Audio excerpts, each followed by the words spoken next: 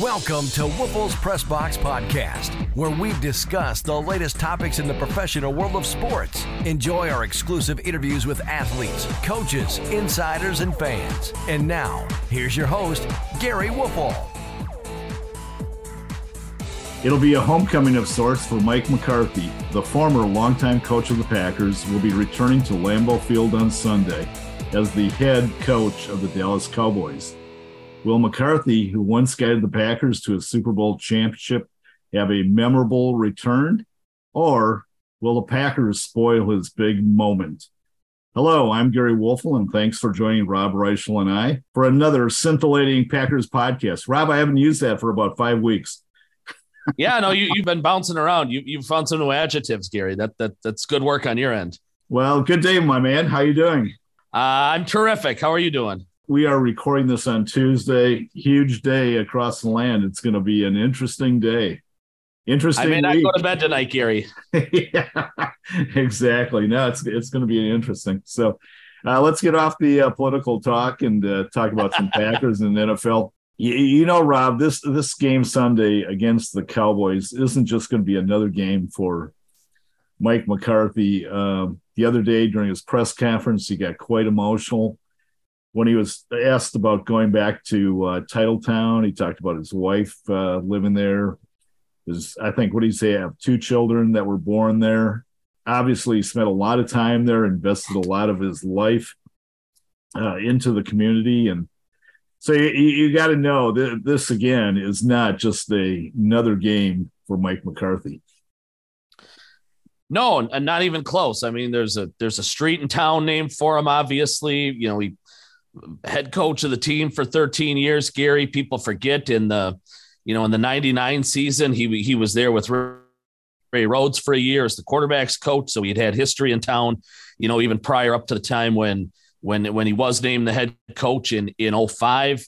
And you're right. I mean, he did a conference call with guys in the state yesterday, Gary, and he was pretty level-headed during that one and didn't get overly emotional. And then later on in the day, he did one with the Dallas media, and like you said, he teared up at one point and kind of had to stop. There was a large pause when he was at the podium as he tried to fight off the tears, and he kind of tapped the podium at one point in time. When he was talking about Jessica, his wife, being born there in Green Bay, his kids being born there, the people of Green Bay, et cetera, et cetera. It was. Gary, the 2019 season was really tough for Mike McCarthy because the family was locked into Green Bay. His wife had children from a prior marriage, and just the way the restrictions were with the court stuff, they couldn't go anywhere. The kids had to stay local, Gary. So that meant the family had to stay local. So Matt LaFleur's going 13-3 in his first season. Aaron Rodgers is kind of turning things back around again. And Mike McCarthy's 15 minutes away watching this all unfold. And I know, that's crazy. And he had a couple of knee surgeries that offseason, Gary, and he had to go down in the Titletown district to do his rehab. Mike's a heck of a good guy. He really is, Gary. I was going to ask you that, Rob. Yeah, because he's an absolute everyman. He really is. If you sat with Mike McCarthy at a bar and had a couple of drinks, you wouldn't know the difference that he was an NFL head coach or he was a roofer or he did road construction. I mean, he's like your neighbor, and just at heart, really, Gary, just kind of a good guy. And I'm very happy to see the success he's having right now in Denver. Dallas. In Dallas. And that's okay. We know what you meant. You can see, Gary, my head's already Rob, you don't have to get emotional either, okay? I got to get locked in and get off the political mindset track that I'm on and get locked into our podcast. You and everybody else in this country. No, I mean, Gary, think about it. I mean, a year ago when the season ends, Mike McCarthy's on the hottest seat probably in the NFL. Vegas has odds when the season kicks off. Who's the first coach to be fired, and Mike McCarthy heads the list. And, you could go and make bets. Is it going to be week 4? Is it going to be week 6? Is it going to be week 8? And they get throttled in their opener and lose Dak Prescott, and things are looking remarkably bleak for Big Mike. And here we are 2 months later, and he's sitting at 6-2, Gary, probably one of the top 2 or 3 teams in the NFC. What a remarkable league, right? And he's coming to Green Bay, where we all thought maybe coming into this game, you'd see a 6-3, a 7-2 Packer team going against a Mike McCarthy-led team on the hot seat. And we're going to get the complete opposite, Gary. We're going to get Mike McCarthy and the Cowboys kind of chasing right now to be the top seed or one of the top 2 or 3 seeds in the conference. And Green Bay, Gary, it's come full circle. When Mike McCarthy was fired back in the 2018 season, the Packers were 4-7-1, Gary. Had just lost as a 14-point favorite to Arizona. And, 3 hours after the game, here comes Mark Murphy and he fires Mike McCarthy, right? Now we fast forward about 4 seasons, Gary. And what do we have? We have a 3-6 Packer team. Matt LaFleur is not going to get fired. I'm not going there at all. Yeah, but Green Bay's back in the dumpster.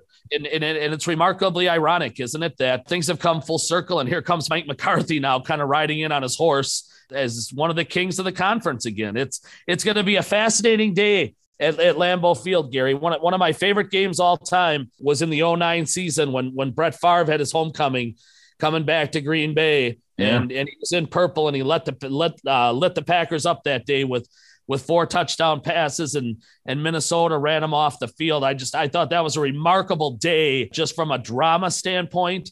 Mm-hmm. And we could have something similar come Sunday afternoon when we get the return of the Mac. I met McCarthy a couple times, when he was in Green Bay, and he seemed like a genuinely nice guy.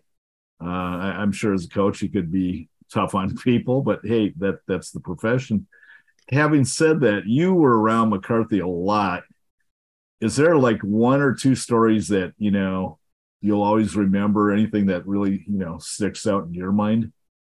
Well, Gary, as much as anything, kind of like I said earlier, he's just an average Joe. He would hold his press conferences every day, Wednesday, Thursday, Friday, roughly the same time that the locker room was open. And you kind of had to pick your poison, which one you were going to go to. Yeah. And, if you went to McCarthy, you might miss out on 20 minutes of talking to players, or, if you went to the players, then you obviously missed out on McCarthy. And he was just kind of a big lug, just kind of a joker, Gary. I remember one time he came up to me in the locker room and he goes, "Where the hell you been?" He goes, "You haven't been in any of my press conferences lately."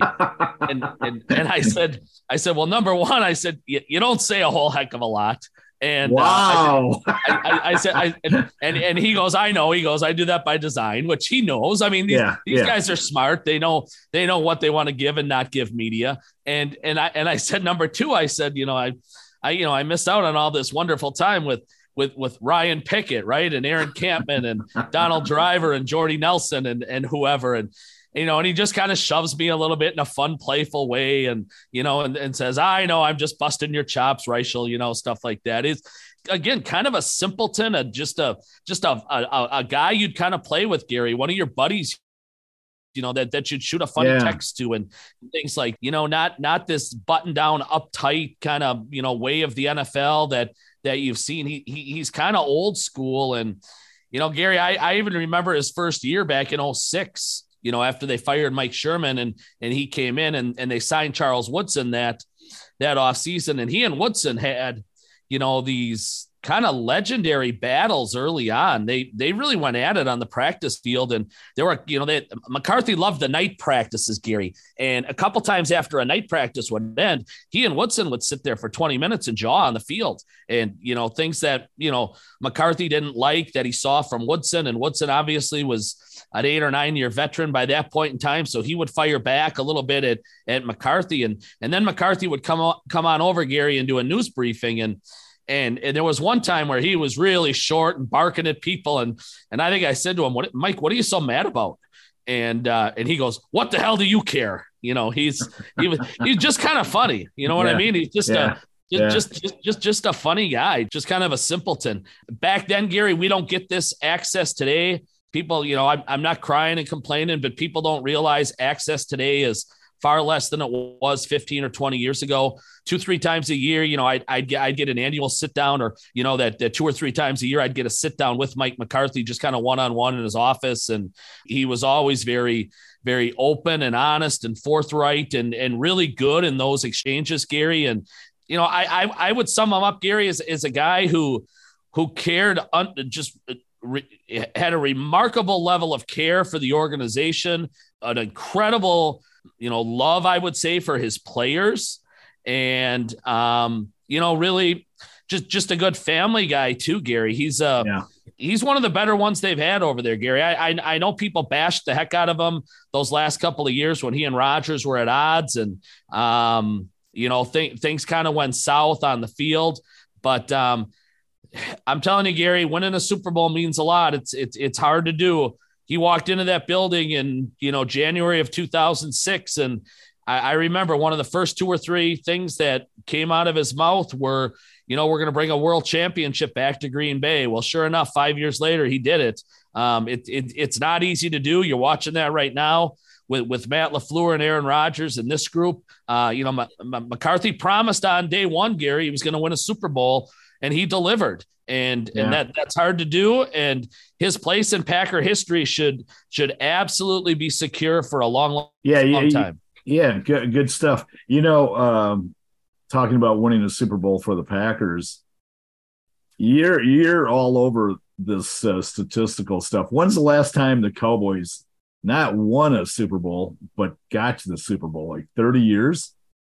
Well, the last time they were there, Gary, they won it was 95. Remember, they beat Pittsburgh the year before Green Bay won it in 96. So that would have been the 30th Super Bowl that Dallas won. It was 95.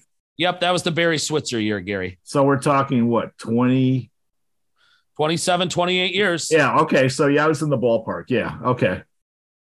God, can you imagine that? I mean, if that would happen in Green Bay, I mean, fans are going ballistic now, to think that the Cowboys haven't won a Super Bowl since then is amazing. Well, Gary, that was about their drought, if you remember, the Packers between Super Bowl II and Super Bowl 31. That's a 29-year drought. And the 70s and 80s were not pretty in Green Bay. Tell me about it. Right. I mean, the one thing is Dallas typically has played winning football, now 9-7, 10-6 kind of winning, but they've had very little playoff success for the better part of 3 decades. So, I mean, it will be fascinating to watch the Cowboys in their season play out, Gary, because I would say even if they go 12-5, 13-4, whatever it turns out to be, if they lose that first round playoff game, is McCarthy in some trouble? He might be. Like I said, he's riding high right now as he comes back to Lambeau Field, and really the tables have totally been turned. Matt LaFleur today is Mike McCarthy of 4 years ago, right? And absolutely. It's not a seat, and in so many different ways, Gary. I mean, one of the major reasons Mike left was fired is because of his relationship with Aaron Rodgers. Well, that's what I wanted to ask you about. If I would have asked Aaron Rodgers the same questions I just got done asking you, what would Aaron Rodgers say in your mind about Mike McCarthy? Well, Aaron would say all the right things on the record. First of all, let's be clear about that. Yeah, right? Absolutely. Yep. And he'll talk on McAfee later today, and he'll meet with the state media of Wisconsin on Wednesday, and he'll say 500 nice things about Mike McCarthy. But Gary, one of the main reasons that relationship fell apart was, Mike got really tired of Aaron changing his plays. And boy, we haven't heard that, have we? Yeah. And, now there were a number of reasons that, that it really started slipping, I thought, after the Super Bowl season when the quarterback thought he was smarter than the head coach. And Gary, he might well be. Yeah. I mean, I'm not saying he's not, but there is a hierarchy in place in an organization. And whether you feel that way or not, you don't say some public things the way Aaron did. He's always taken passive aggressive shots at Mike McCarthy during, at least at the time when Mike McCarthy was the head coach. But Gary, you remember there was a Sports Illustrated article that came out right around the time of the firing, and it said McCarthy was really at his wit's end, as the play caller. There were times McCarthy would send in the same play, 3-4 times a game that he loved, a play that he fell in love with on a Wednesday, right? And he wanted that play run at some point in time against Dallas or Chicago or Minnesota or whoever it was. And Rodgers would never run the play. And there was a sour mood between the two of them that it had become a competition almost between McCarthy and Rodgers, who could call the better play and then who was going to get the credit when things went right. It was more than that too, Gary. I mean, I did books on both men, and and inside the books for both people, that I had several pages outlining how Mike McCarthy helped really reverse the trend that Aaron Rodgers' career was going when he came. I mean, if you remember, Gary, in 2005, after they drafted Aaron Rodgers, Mike Sherman and Tom Rosley, who was the offensive coordinator at the time, had no interest in changing Rodgers' mechanics. And they were really screwed up after coming from, the Jeff Tedford school at Cal. He was kind of, more stationary. He was thrown up by the ear hole. There wasn't a natural fluid motion to his throw. And Mike McCarthy came in and changed it in 2006. And, with that quarterback school, well, Mike got a lot of credit for doing that. And Aaron really never loved the fact, Gary, that McCarthy was getting that credit. And Aaron came up to me at one point in time and said, I just want you to know I'm doing that all by myself. And and I said, well, should we do a story about that? And Aaron said, well, no, that'll look stupid. And I said, okay, then let's, but Aaron's on the record and Mike's on the record several times of saying that Mike really helped shape the development of Aaron's career in terms of changing his throwing mechanics, Gary. And it helped Rodgers turn into a far more natural thrower of the football, which is the player you've seen here over the last 10 or 12 years. The problem is, Gary, the quarterback got too big for everybody inside that organization. And instead, including the head coach.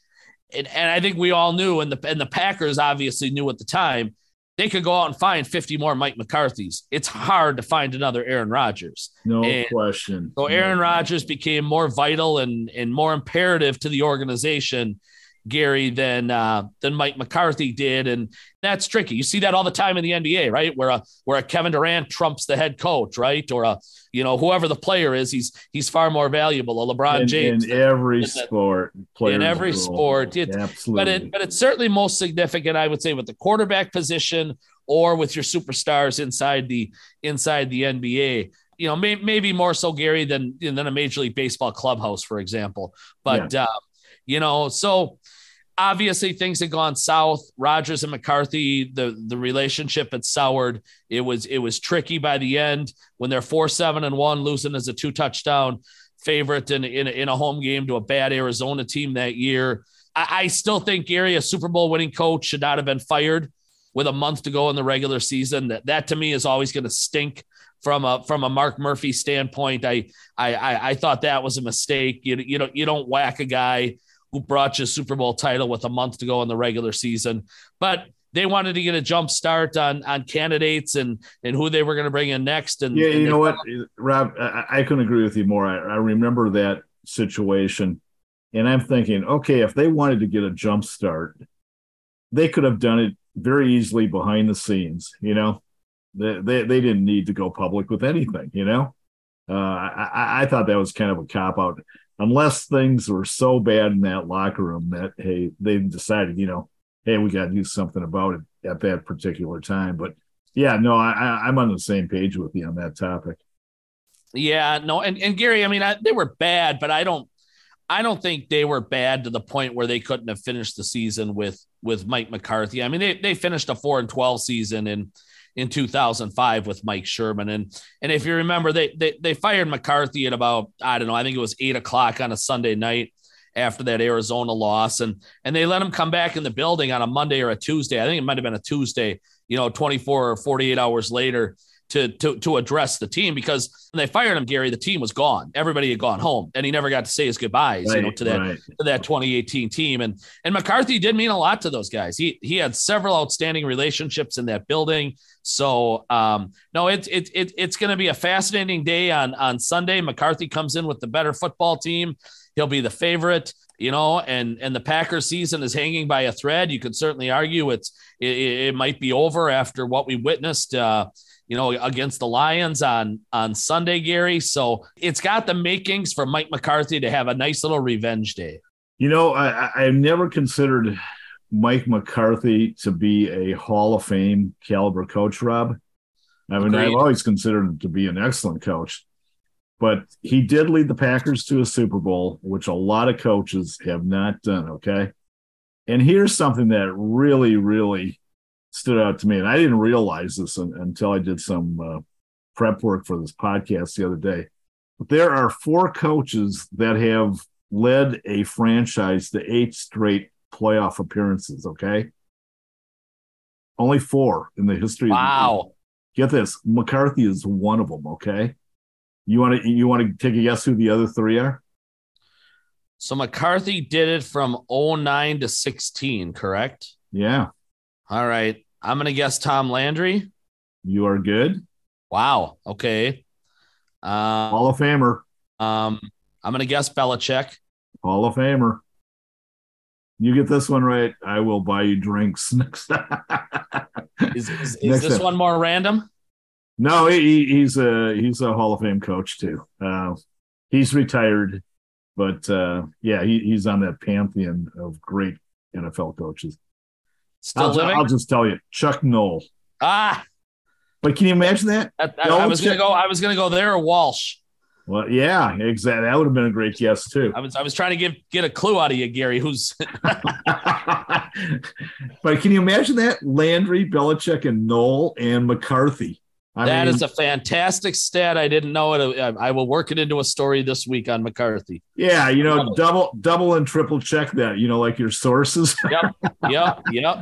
But I'm 99. It makes sense though, Gary. I mean, eight in a row is a remarkable achievement. Now it's a little more watered down these days when almost half the league gets into the playoffs. But man, you've got to have talent and good fortune. And in today's salary cap world, right, free agency world, that's incredibly hard to do. What a great stat. Yeah, I mean, when I saw that, I go, you got to be kidding me. I mean, that you take it for granted, but the consistency to do that is remarkable. Yeah. And correct me if I'm wrong. He's got the second most wins in Packer coaching history too, right? Behind Lambeau. Yeah, I believe that's correct, Gary. I mean, you take those 2 facts along with the fact that he's won a Super Bowl, this dude might be going to the Hall of Fame. I mean, Who knows what happens this year even. Well, he was the second longest tenured as well, obviously behind Curley. And I think, I don't have it in front of me, Gary. I think he won 125 games, though. That number sticks in my head when he was in Green Bay. And his winning percentage, Gary, I know it slipped at the end, but it was right up there with Lombardi, Holmgren, and Lambeau for quite a while.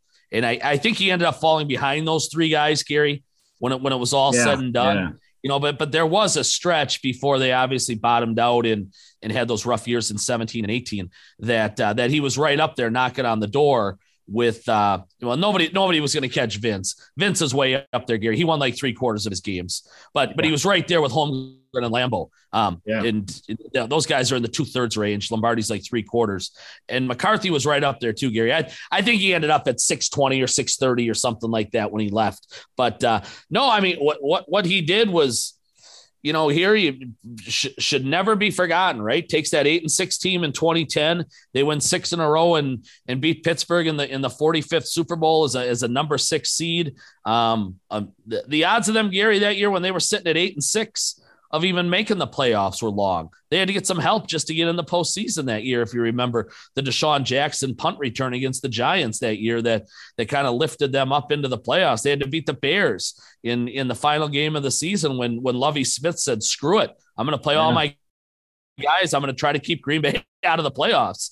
And they almost did. I mean, it was a 10-3 game that the Packers won that night. And they just stayed red hot, Gary, that particular postseason. Now, obviously, Packer fan is always going to want more. They're going to look at 2011. They're going to look at 2014. They're going to look at some of these seasons and say, man, McCarthy should have had 2 or 3 rings. Rodgers should have had 2 or 3 rings. Clay Matthews should have had 2 or 3 rings. But like we said, it is dang hard to win a Super Bowl, Gary. Look at Buffalo right now, right? The colossal favorite in the NFL, fighting through a rough stretch. Patrick Mahomes has been as good as any player in the league the last 5 years. He's got 1 ring, Gary. Yeah, right. And, I know. I mean, it is incredibly hard to win a championship. Tom Brady is the most unique cat I think we will ever see in the sport, Gary. Having 7 rings, and who knows? I'm still not convinced that he's finished with 7. That you never know with that guy. He could always another one. That's funny you brought up Brady.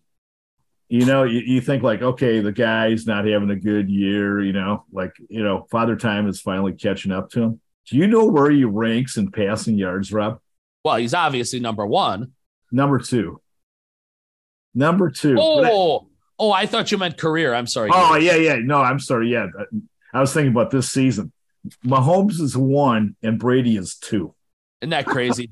I mean, it's unbelievable. He just part of that, Gary, is they run the ball about as well as you and I would run the ball.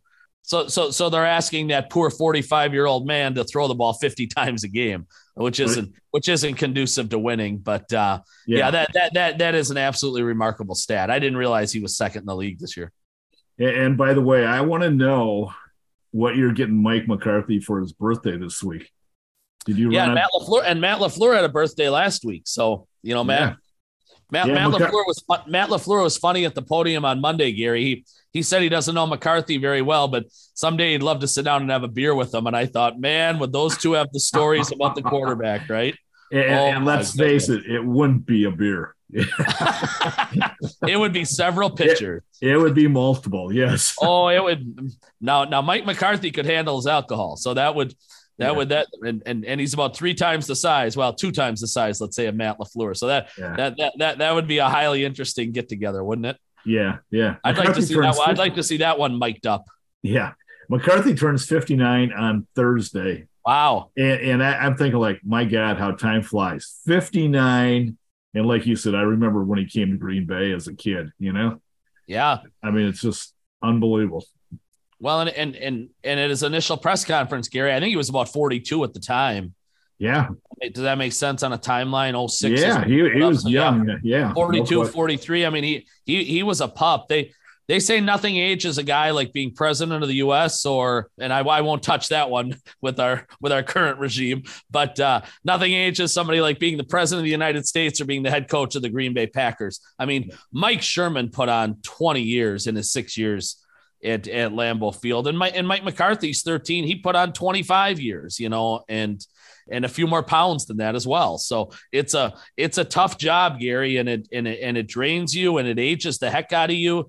But yeah, you're right. He showed up as a pup. He had a young daughter who was about, I don't know, 12 or 14 or something at the time at his initial press conference with him, and a little bit of family and stuff. And yeah, you think now that daughter's probably 30 years old or whatever. So it's crazy how quick it goes. Yeah. I was referring to Tom Brady before, and I mentioned how maybe Father Time might have caught up with him, but it seemingly hasn't. Do you think Father Time has caught up with Aaron Rodgers? And I'm not saying that he's just going to drop off the face of the NFL map, but last week, Sunday, he had 3 passes intercepted. That hasn't happened in a long time, right? And he blew 2 scoring opportunities with horrendous passes. He hasn't played all year. Are we seeing the end of Aaron Rodgers as we once knew him? Gary, every time you want to count this guy out, he gets himself off the mat. Yeah. And he loves to prove people wrong. But Green Bay has had very mediocre quarterback play all season, and that's probably being nice. Yeah. Like you said, the 3 picks the other day were the first time that's happened in 5 years. Kirby Joseph, the safety there for Detroit, got him twice. That's only the 4th time a player has picked Rodgers off multiple times, Gary, in a game in his 18-year career now is what it is. That passer rating was 53.5. Gary, they haven't had a 5-game losing streak since 2008. And I mean, you're talking 14 years there, and that was Rodgers' first year as a starter. So again, we're talking kind of full circle stuff here, aren't we? With Aaron Rodgers, much like we were with the Mike McCarthy stuff. I don't want to go that far, Gary, as say the end is near. But no, I'm not saying the end is near. He could play. I think, Gary, I will say this. I think the MVP days are done. They're paying him to be an MVP at $50.5 million. The entire financial structure of the organization is thrown out of whack when you give one player, 20% of the cap, or, I know they were able to massage that a little bit and get the number down for cap purposes, but everybody knows what the guy makes. He's at $50 million. They've given him a seat, Gary, at the big boy table now at Thanksgiving. He moved up from the little kids table. And he's got a say in decision making, or his buddy Randall Cobb wouldn't be in town, and things like that. So he has more organizational power and control than, Gary, let's face it, any player that's ever come through there. Favre never had that. Bart Starr never had that. Nobody's. You're saying that. Frank Taggy didn't have that? Shockingly, Randy Wright and David Whitehurst didn't get that same same level of control, Gary. So, I mean, in every way, shape, and form, he is being treated like royalty. And then on the flip side, it's only fair to ask him to play like the best player in the league. And that's not even close to happening, Gary. He's playing like a mid-level quarterback, right now at best. Some of the throws he made the other day were just absolutely ridiculous and insane. And, from a negative standpoint, obviously the throw off the helmet, and then he's yelling and screaming at no one in particular, Gary, right? I mean, I'm saying to myself, who's this guy yelling at? Have you ever seen him do that? I certainly haven't. No, he seems like a guy who's about to go off the edge, doesn't he? He's only human though, Rob. You know what? Yes and no. You know what it's like, Gary? I don't know if you're a Seinfeld guy. I am a Seinfeld guy. It's like the Serenity Now episode where Kramer continues to say Serenity Now, Serenity Now. He gets it from Frank Costanza, and everything around him is falling apart, right? He's got the kids throwing water balloons at him on his front porch and things like that. And then all of a sudden Kramer snaps, and Gary, that's kind of what it was like. Rodgers has been saying Serenity Now, I think, with this, other than calling out teammates the one time on the McAfee show, he has tried to be positive, I think, at various points in time with his attitude. But you know what, Rob? I think he's been incredibly positive, and I think the narrative out there is that he's ripping on his guys, and he's not. I think he's tried to put things in a positive. Gary, when he started talking about cutting reps and things like that on the McAfee show a couple of weeks ago, and people not playing up to the standard of Packer football, I'll tell you what, though, Gary, grab a mirror, right? That's true. If anybody's reps need to be cut after Sunday, it's number 12's. But you know what? He didn't point out individuals. You know what I'm saying? He kept it vague. And sometimes, having been around a lot of athletes, sometimes they got to take it upon themselves to light a fire. And I saw that as a sign of leadership. I know most people didn't, but I did. I thought, like, hey, this team needed a kick in the ass, and he was going to do it. So, well, Gary, I didn't love it from the standpoint. Everybody in the building knew who he was talking about. Yes, maybe maybe more on a national stage or whatever. He didn't name names. And the guy in San Francisco or the guy in St. Louis can't exactly figure out who he's talking about. But I think everybody around these parts knew who he was talking about, and certainly everybody in the building knew. And a couple of those were young guys who were struggling. And I think the last thing they needed at that point in time was this, soon to be 39-year-old guy calling them out publicly rather than coming up to them on a quiet Wednesday afternoon in a team meeting and putting his arm around him and giving him maybe some tough love face to face. I was never a fan of him going in that direction with that, Gary. It's obviously the path he chose, and hope the results were gonna light a fire under some people. But I didn't like that particular form of leadership, Gary. I thought it should have been done behind closed doors. And now we're at a point, Gary, if he followed his own advice about cutting reps for, the guys who aren't playing at a certain standard and level, we have to start raising the question now. And I know a lot of people are going to think this sounds nuts, but when do they get a look now at Jordan Love? I think that's the next question, Gary, that has to get delve into that. Yeah. Next week, because I want to see what even happens this Sunday, because I think that might be a really, really good topic to spend a lot of time on in the next show. Are the Packers done? We both of us said last week if they lost the Lions, they were done. God, I hate to say that they're done because I looked at the standings again. I mean, but on the surface, they're done. Well, they're 3-6, Gary, and look at it, right? I mean, home Dallas, really good football team. Home Tennessee, really good football team. I mean, Tennessee showed me a ton the other night, Gary, when without their quarterback, they almost knocked off the Chiefs, right? You want to talk about a team that plays with its hair on fire every single play. It's the Titans. And then they go to Philadelphia. Gary, you tell me who they're going to beat out of those three. Let's even give them one win. Maybe they split the home games, right? Philly's going to drub them probably when they go out there against, the only undefeated team that's left in the league. So even under best case scenario, Gary, that they're probably sitting there 4-8. The Bears look like a real football team again. All of a sudden, they still have to, they still have to go to Chicago. They still have to go to Miami. Gary, the schedule's tough. I don't see a path for them to get to 9 wins. I mean, they'd have to close the year 6-2. And like we said last week, Gary, if you can't beat Detroit, I don't know who you can beat. And for us to sit here now and say that they can run off 6 out of 8 to get to the positive side of 500 and get to 9 wins, which, let's be honest, it's probably going to take, other than the NFC South, which might produce a divisional champ that's below 500. I think the rest of the conference, Gary, those other 6 teams are all going to be on the positive side of 500 when it's all said and done. And now you throw in this injury stuff that they've had.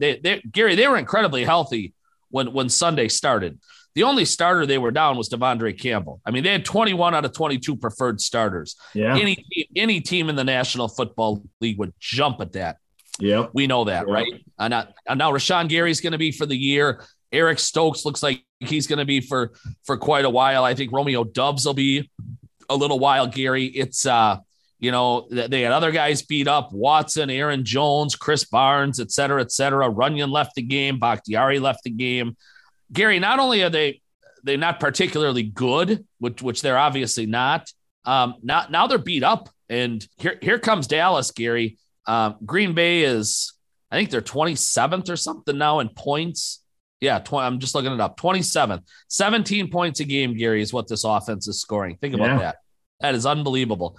The 2011 team, Gary, that Mike McCarthy led in its heyday, scored 35 points a game. They scored 560 points that season. This group is less than half of that. Isn't that unbelievable? Yeah. So now here comes Dallas, Gary. 3rd in points allowed, 16.6, and number 1 in sacks. Good luck trying to get to 20. I don't know how they would do it, Gary. You're talking about stats. One thing that kind of blew me away was, we all know how crappy the Packers are against the run. I mean, one of the worst, right?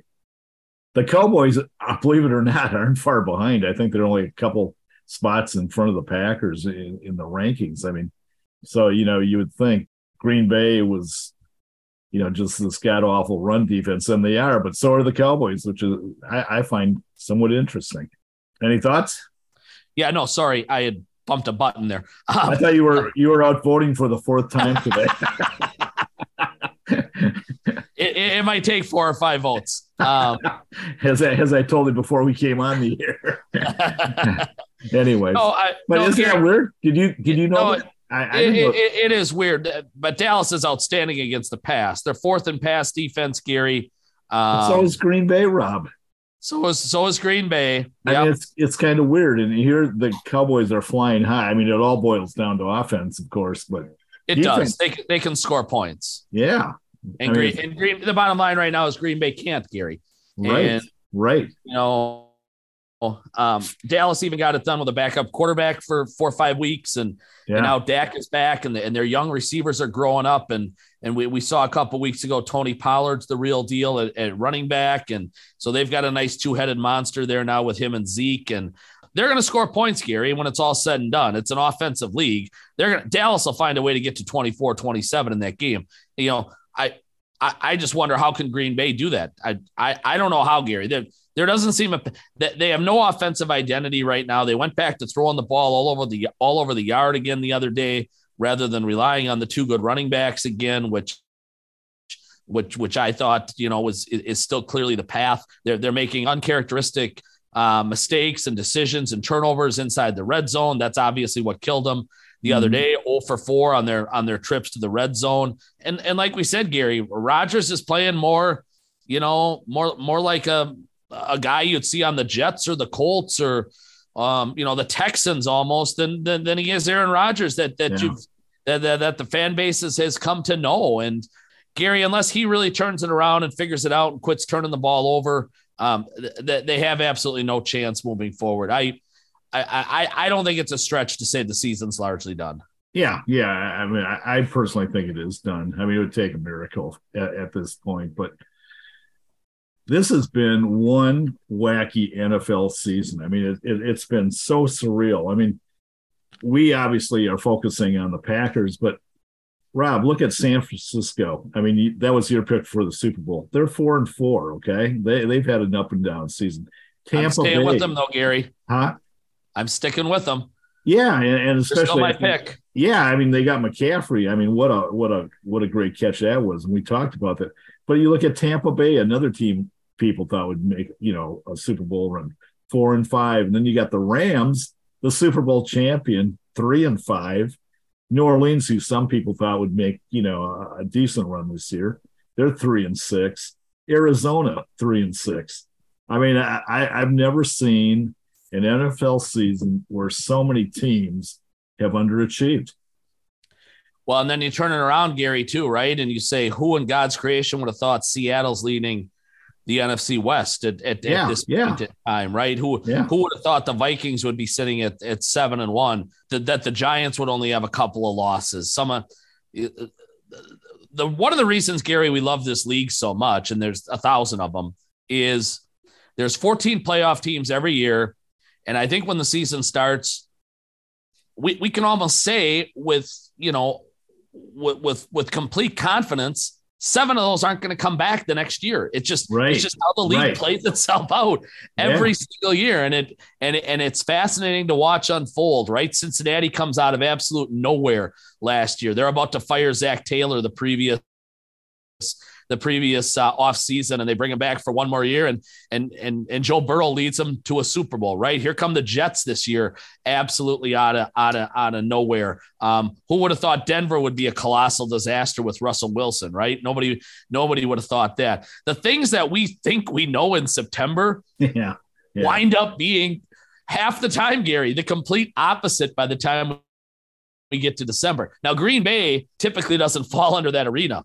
They don't fall under that umbrella or in that category. They've been a model of consistency for the better part of 30 years here. You can almost pencil them into the playoffs every single season, which is why this year is so frustrating and remarkably bothersome, I think, to the fan base. But no, you're right. It's another wild and wacky year in the league, Gary. And I mean, even right now, I wouldn't have a lot of faith picking Super Bowl champ and the Super Bowl representatives. Because so much can still change in the next 2 months. I thought Buffalo was a lock 2 weeks ago, and now the quarterback might be beat up, and they've played lousy football for 2 weeks ago.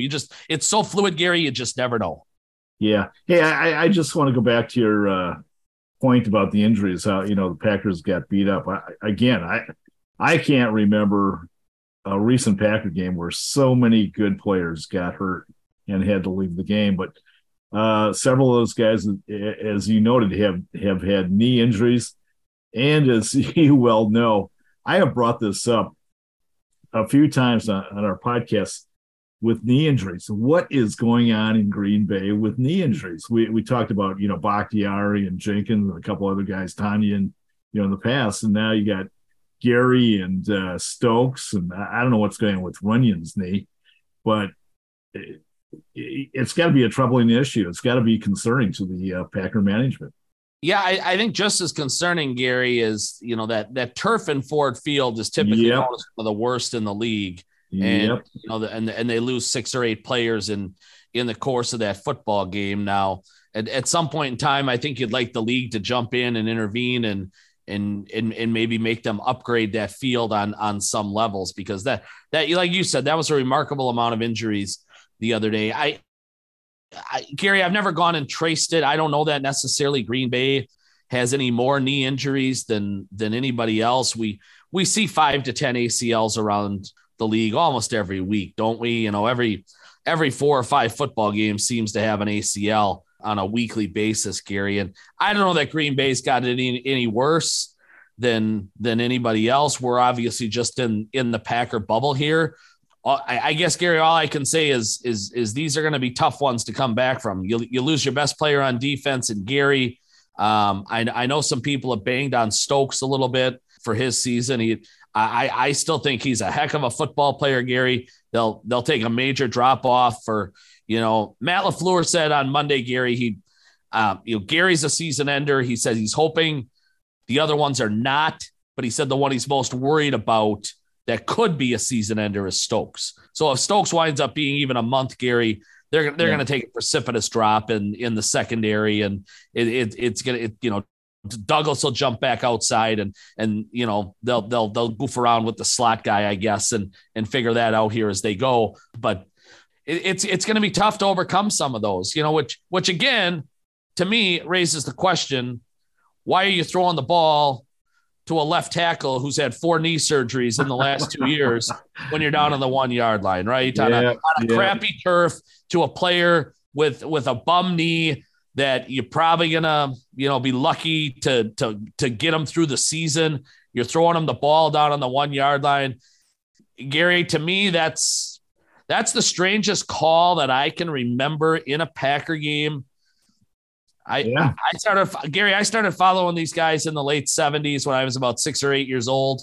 And, I don't remember anything stranger than that, Gary. I really don't. No. Do you think that play? I don't know. Do you think that play was changed? I think it was an Aaron Rodgers play. Yeah. I mean, do you think, exactly. That's not a Matt LaFleur play. No, I'm wondering if it was, because it's no secret he and Bakhtiari are joined at the hip. Yep. I mean, and it was like, okay, he's going to throw him a bone here. But the other thing on that play, Rob, I don't know if you had a chance to watch the Fox podcast, and I think Greg Olson is a really solid analyst. Yep. But he made this big deal about Hutchinson making this exceptional defensive play. I mean, he kept saying it over and over. And the fact of the matter is Rodgers badly underthrew the ball. I mean, if he'd have threw another 5-6 yards, and God knows if Bakhtiari's going to hold on to it. But I couldn't believe Olsen going nuts with Hutchinson making that play, because it wasn't that big of a play. No, I mean, I agree with you. The ball was badly underthrown. It just comes back. It raises the question, how much of a shambles is your offense in when that's what you're resorting to, right? At the 1 yard line. They tried to run it in a couple of times, had no success. Rodgers threw the slant that got broken up at the one point in time. So now it's 4th down. You're coming off a timeout, and that's what you come up with, a play to your left tackle. I don't know, Gary. It's one of the more mystifying calls that I can remember, out of a Green Bay team, and since I've been following him. And again, I wholeheartedly agree. And I think Tom Silverstein, the really good reporter at the Journal Sentinel, implied that in a story on Monday, that this was not a Matt LaFleur call. It was an Aaron Rodgers call. And he was trying to take care of his buddy. And that's not the time to do it, Gary, is down on the goal line. When you're in an absolute, let's be honest, that was a must-win game for the Packers. They've got to find a way to snap out of this thing. And your season's hanging in the balance, and you're throwing it to 69. I mean, come on. That's as crazy as I've seen in a long, long time. Yeah. You know what? And I couldn't agree with you more on the must-win situation against the Lions.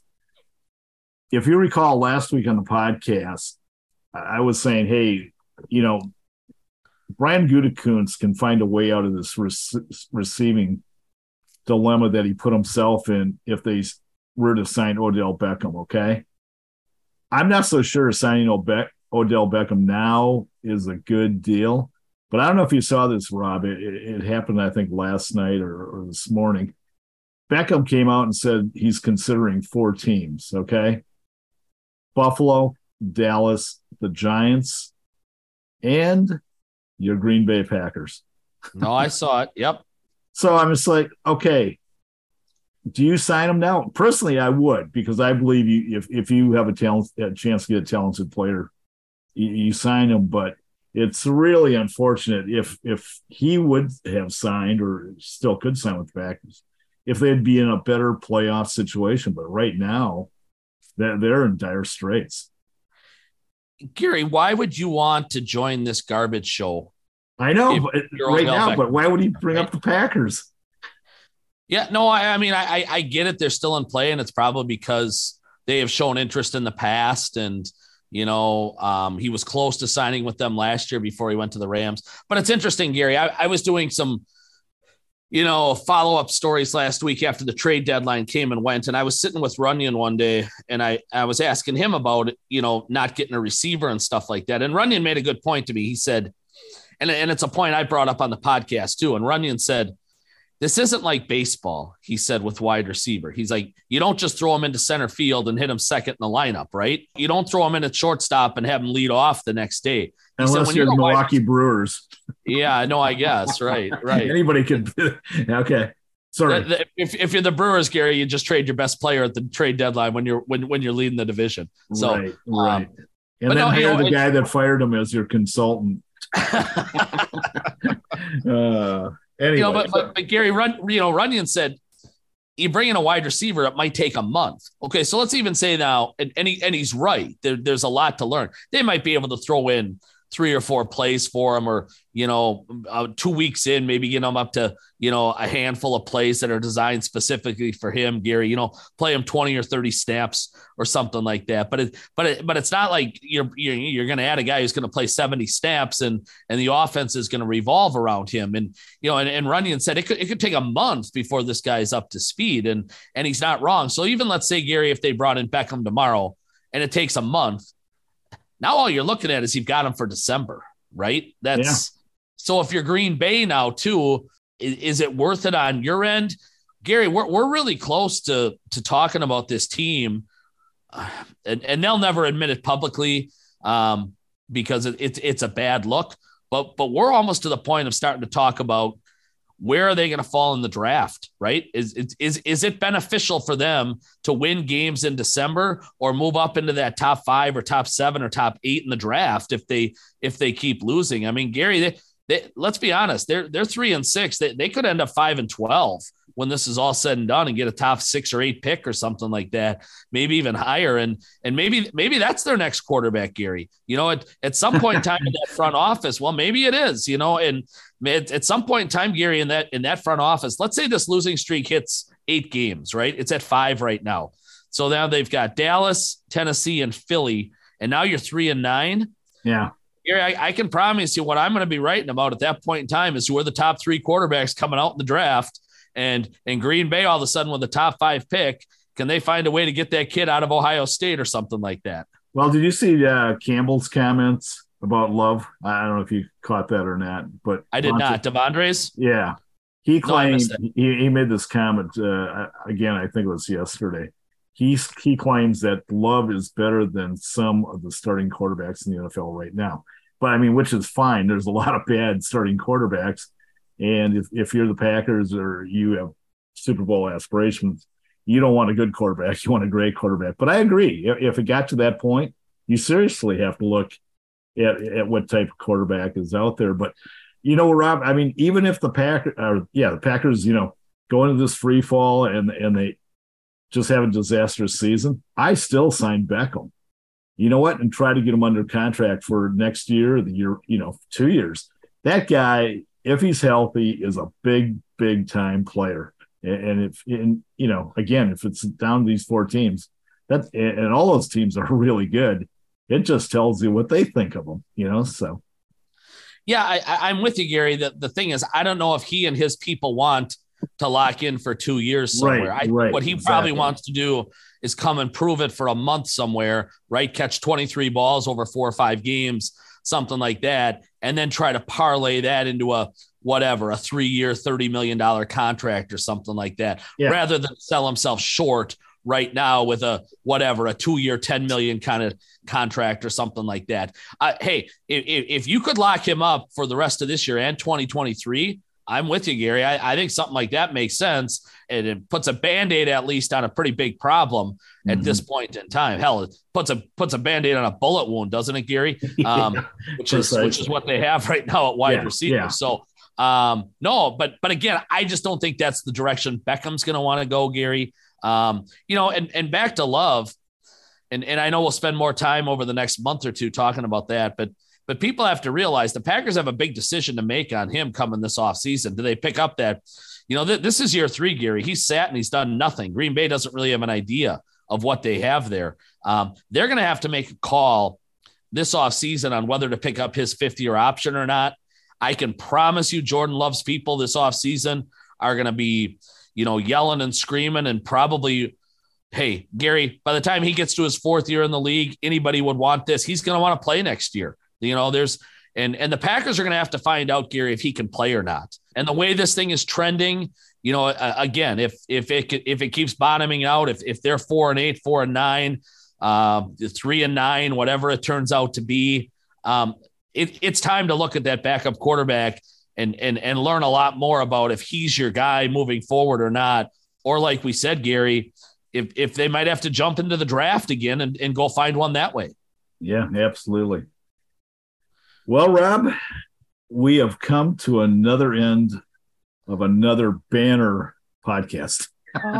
Say it isn't so, my friend. Say it ain't so, but say it ain't so. Thanks for stopping by and giving us some great insight and tidbits. I loved your thoughts on McCarthy and what kind of guy he is and so forth. And what's your prediction for Sunday, Gary? I have given up the prediction business. My record is worse than the Packers right now. I don't know. I think they're going to make it a game. I think the Cowboys are only 3.5-point favorites or something. Yeah, I think it's somewhere in that range, 3 or 4, right? Yeah. So I thought it'd be like 8 or 9 or something like that. But you know what?